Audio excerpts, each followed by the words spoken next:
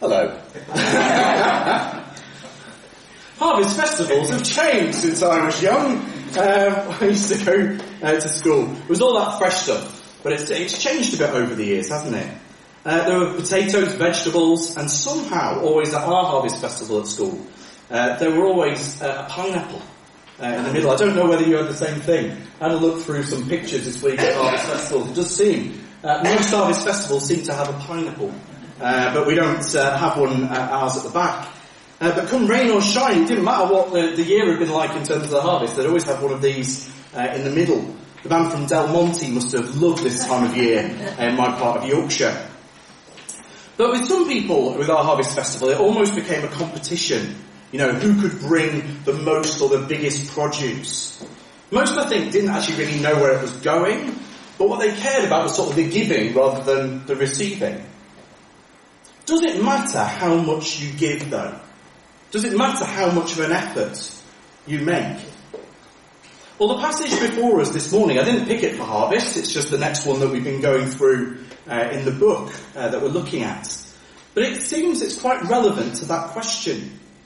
Because some people think that the more you give to charity, the more brownie points you have with God, so to speak.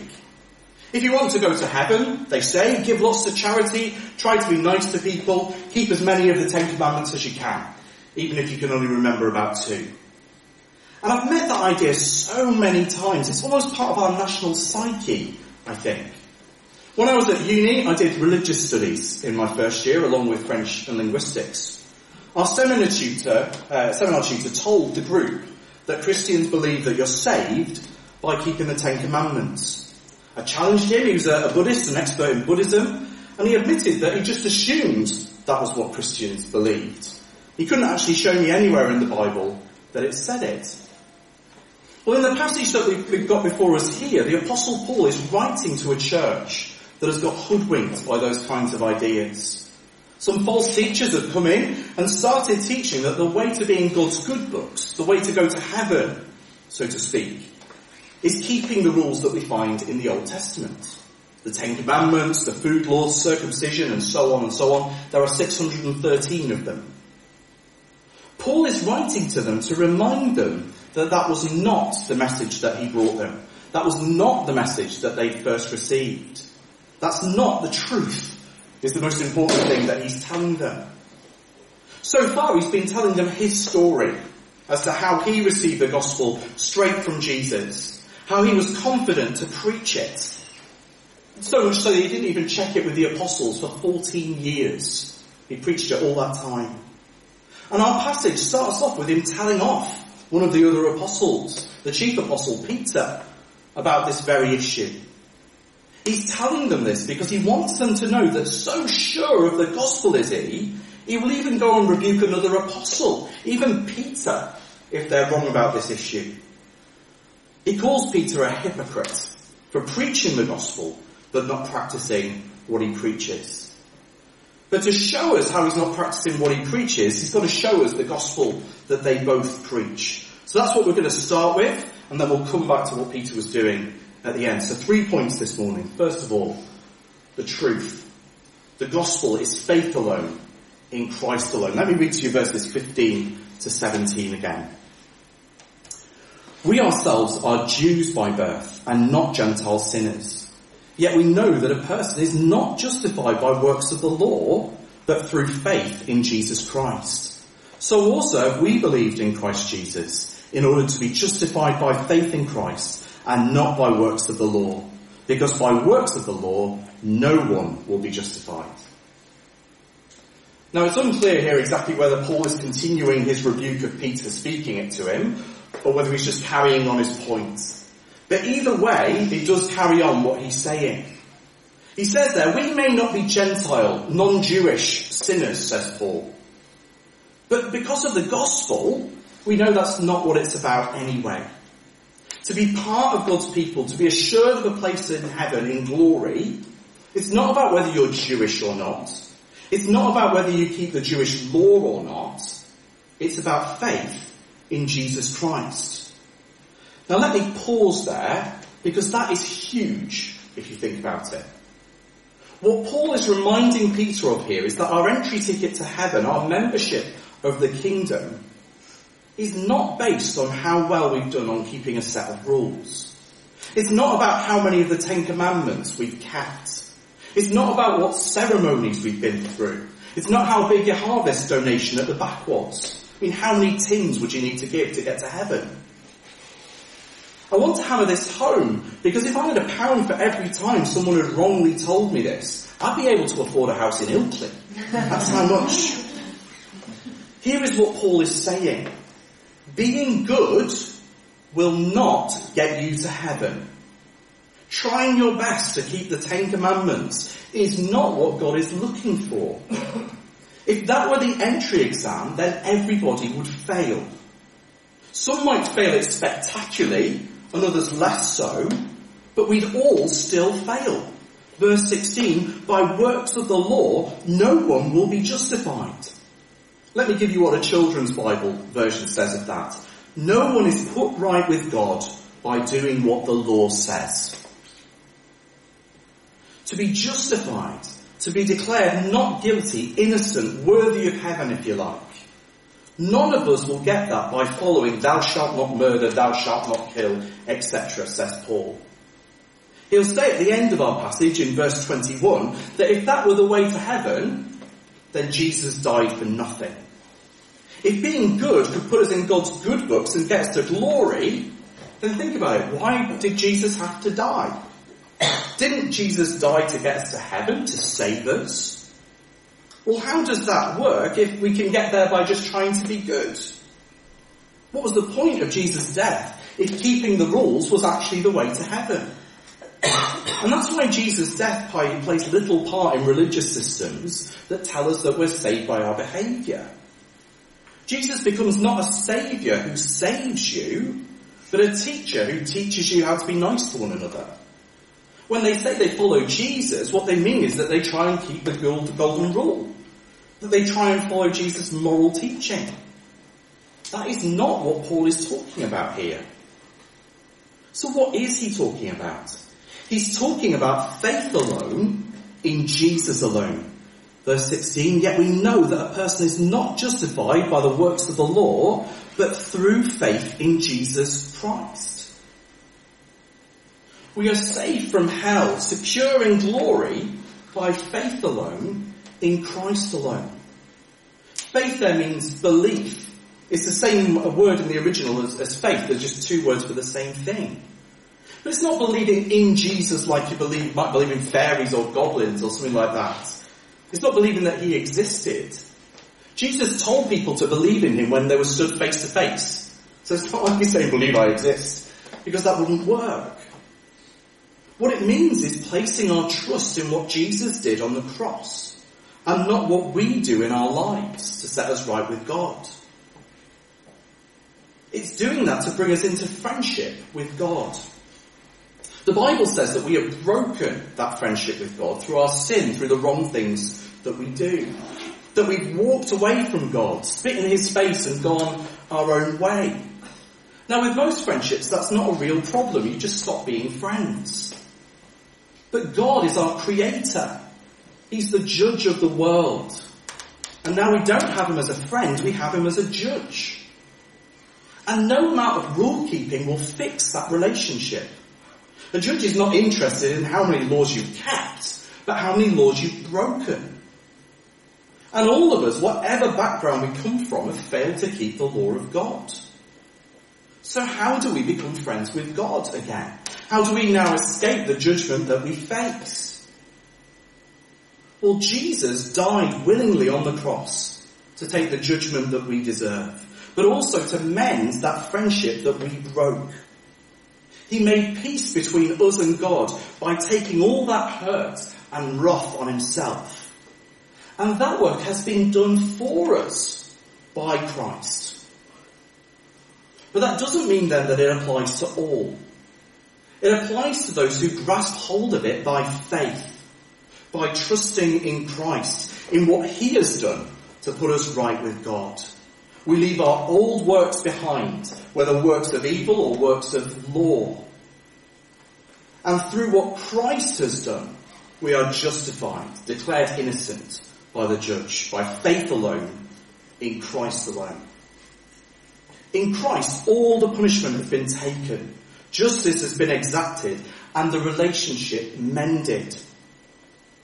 So it's in him that we put our trust, not in our own goodness, not in our own rule-keeping or righteousness, but in Christ, in what he did and not what we do.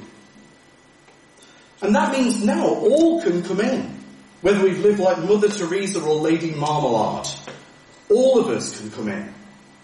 Those who have lived wilder lives tend to be quite happy about this. Those are the people that Jesus hung around with. That's why Jesus was known as the friend of sinners. Those who have lived tamer lives, more rule-keeping lives, tend to be more upset about this. If you know the story of the prodigal son, you'll know that was exactly the case. The younger son goes away, squanders his father's wealth, parties like it's 1999 BC, loses it all, comes to his senses and comes home to his father. The father is happy. The older brother is not. This is what the older brother says. Look, these many years I have served you, and I have never disobeyed your command, yet you never gave me a young goat that I may celebrate with my friends. The older brother is the law keeper, but he hates his brother and he resents his father. Because he wants his father to treat him based on his record of obedience, not on his father's love for him. A love that the father has for both sons. When we push the law keeper card, we're asking God to treat us like an employee, not like one of his children. Paul's going to develop that theme as he goes on through the letter. But here's where we got to. The good news that Paul is proclaiming, the gospel, is that Jesus Christ has come, died on a cross, and opened the door to renewed friendship with the Father and eternity with him in glory. The way we walk through that door is by trusting in Jesus and all that he's done for us. We receive it as a gift by faith, trust, belief. It's not about works of the law, obedience, trying to be good. It's actually about God giving it us as a gift. The jargon word in the Bible for that is grace. Grace is a gift that we don't deserve. But this grace that he's preaching here, it poses two massive problems for a lot of people. One, people don't like hearing that we're all in the same boat. That no one gets to heaven on their own merit. We like to think, I think, that in the world there are good people and there are bad people, and the good people go to heaven and the bad people don't. The idea that all of us are in the same category, in need of rescue, and that all of us must come in the same way, some find that offensive. They're like, why would you put me in with those people? Two, it also makes it sound in some ways like it doesn't matter how you behave. Like God is sort of encouraging evil behaviour. People say, surely if we preach this, it'll make people behave worse, not better. Well, Paul addresses both those questions in our next section. The lie. The gospel encourages evil. Have a look at verses 17 to 21. But if in our endeavour to be justified in Christ, we too were found to be sinners, is Christ then a servant of sin? Certainly not. For if I rebuild what I tore down, I prove myself to be a transgressor. For through the law I died to the law, so I might live to God. I have been crucified with Christ. It is no longer I who live, but Christ who lives in me. And the life I now live in the flesh, I live by faith in the Son of God, who loved me and gave himself for me. I do not nullify the grace of God, for if righteousness were through the law, then Christ died for no purpose. Let me take a moment to change your perspective on something. Most of us here, I imagine, will have queued in traffic. Some of us live in Otley, so we're very, very used to that. I live north of the bridge, so it seems like I spend half my life queuing in traffic. Often as we're coming out of our estate to sort of cross the bridge, there'll be about 20 cars worth of traffic before you even get to the bridge. But here's the thing that I forget. Here's the thing that I need to change my perspective about. I'm not only in traffic, I am traffic. Okay? I'm not just facing a problem, I'm part of the problem. You see, there are actually 21 cars in that queue. I was just blind to it before. I was missing out myself. And the problem here in Galatians is that it's gone from now we Jews and Gentile sinners, two categories, to just everybody being sinners. We too have been found to be sinners. The gospel says that all have fallen short, all have sinned. So the Bible and the gospel have increased the number of sinners. Now everyone's a sinner. All of us are found to be rebels. There's an extra car in the queue. Does that mean then that Christ is a servant of sin? Is Jesus pro-sin? Now that may sound like a crazy question, but it generally comes up after someone has explained the gospel clearly. Also, because we've understood Paul if we've understood Paul right here, it seems like Paul is saying if you become a Christian, you can do whatever you like, and God will forgive you. And that also seems to make Christ sound like he's encouraging sin.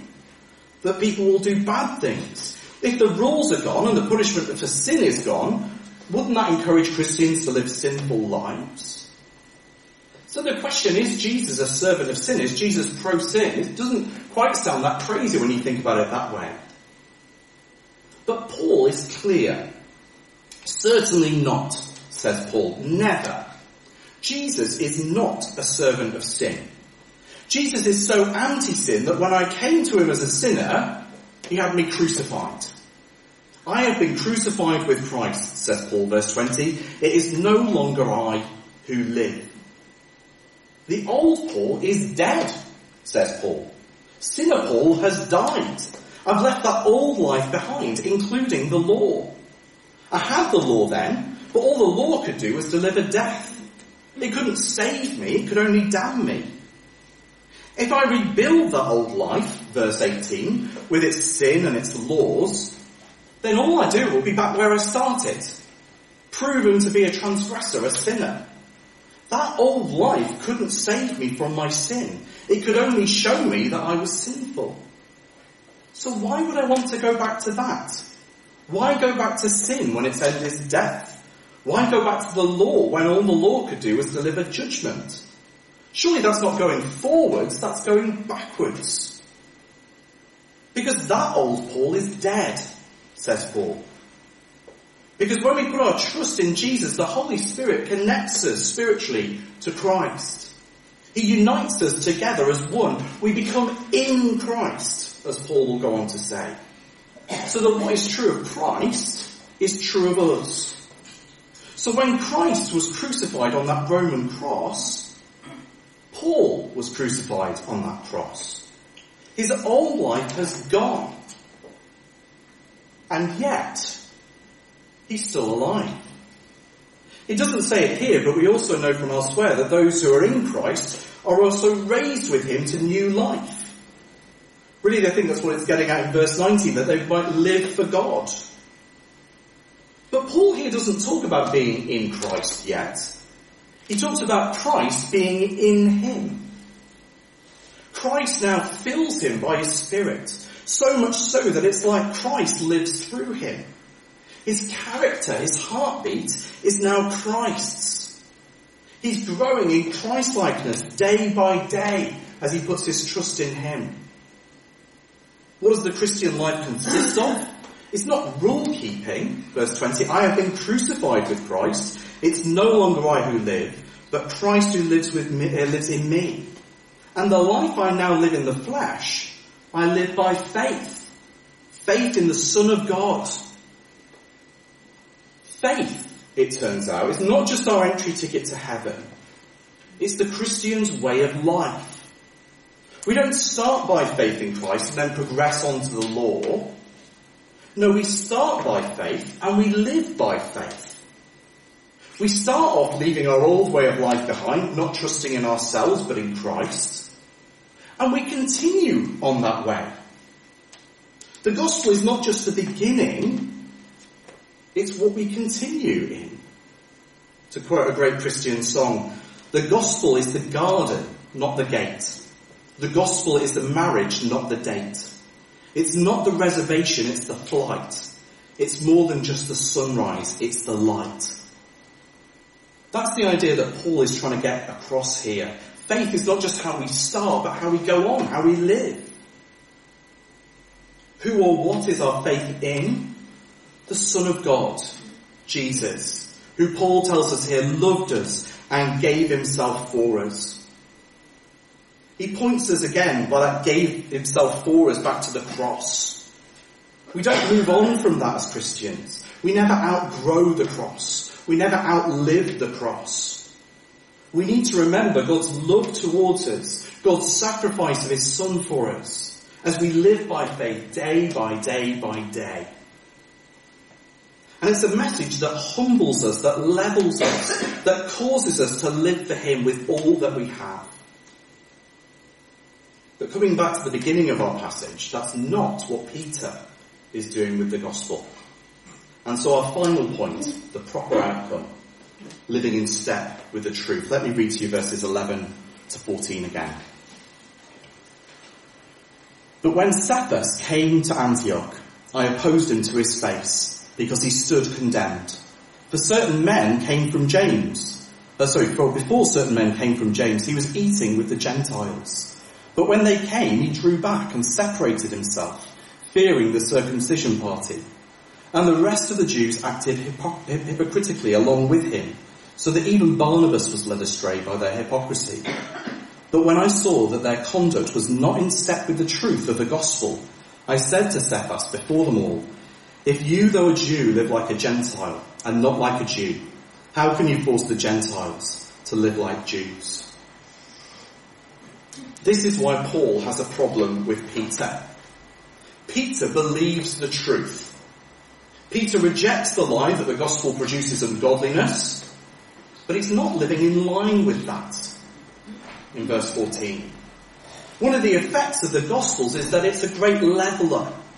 All come into the kingdom on the same terms, in the same way. And far from being offensive, that's something wonderful. There's not a Jewish way to heaven and a non-Jewish way to heaven.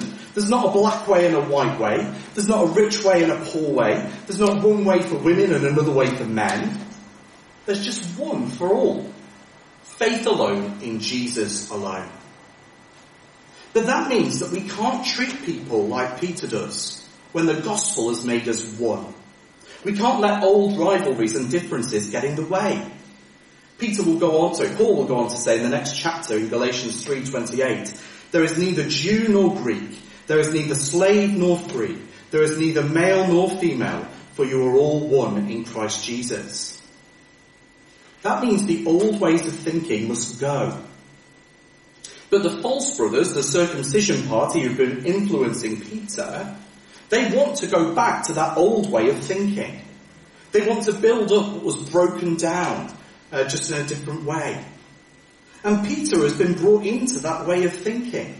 Even Barnabas, Paul's friend and co-worker in the gospel, gets carried along with this. They reintroduced racial segregation when the gospel had broken it down. After Peter's vision in Acts 10, Peter had been eating with non-Jews, presumably eating non-kosher food too. But these false brothers have got him going backwards. Eating on separate tables from the non-Jews. Makes it sound like apartheid South Africa or the US under segregation. Jews on this table, non-Jews on that table. And Paul sees this and he's appalled. Rightly appalled. Paul opposes Peter to his face publicly. Your conduct is not in line with the gospel, Peter. How can you force these Gentiles to live like Jews when you've been living like a Gentile? It's hypocrisy. Your message is if you want to eat with us, then you have to become Jewish. But that's not what the gospel says. The gospel welcomes all who have faith in Jesus Christ, whatever their standing with the law might be. Now that does not mean behaviour doesn't matter. In fact, Paul rebuking Peter for his behaviour shows us that behaviour still matters. What it means, though, is that a Christian's behaviour must be in step with the truth of the gospel. We don't go rebuilding the law because we died to the law, verse 19. We don't go rebuilding our old sinful selves either because we died to sin too. Paul doesn't preach law. Paul doesn't preach license. What he preaches is liberty. Liberty from the law and from sin. Liberty in Christ is what he calls it in verse 4. Living by faith in Christ day by day. Now we can use the law as a guide to the things that are pleasing to God. That's why we can do sermons in Exodus and Leviticus like we've been doing in the past. But we're not under it in the same way that the Jews were in the Old Testament. Again, more of this as we go through the letter. But what we see here is that behaviour does matter. And it must be in line with the truth of the gospel. We keep in step with the gospel. We walk by the Spirit, Paul will say later on in the letter. And Paul rebukes Peter on the basis that his behaviour is not in line with the gospel he professes to believe. And so the questions, though, then come back to us, don't they? If we're believers this morning, that question is for us, not just for Paul and Peter. Is our behaviour in line with the truth of the gospel? Do we build up barriers that Jesus has broken down? Do I count myself in a different category to other Christians? Do I view myself as a sinner saved by grace, just like every other believer? Am I building for my new life, or am I rebuilding my old life? It's so easy, isn't it, to fall back into old habits, old sins, old thought patterns and attitudes. But those things are gone, says Paul. Do I count my life as crucified with Christ? My old self dead and now belonging to Christ? Does my behaviour day to day match that? Am I living for Christ daily? Now part of that might be bringing some tins to Harvest Festival. Even a whole pineapple. But not as a backhander to earn God's favour. Not as a way to sort of get into his good books. But as a response to the gift of grace that God has given us in Christ. Not to earn merit, but to give thanks. In the end, it's about thankfulness.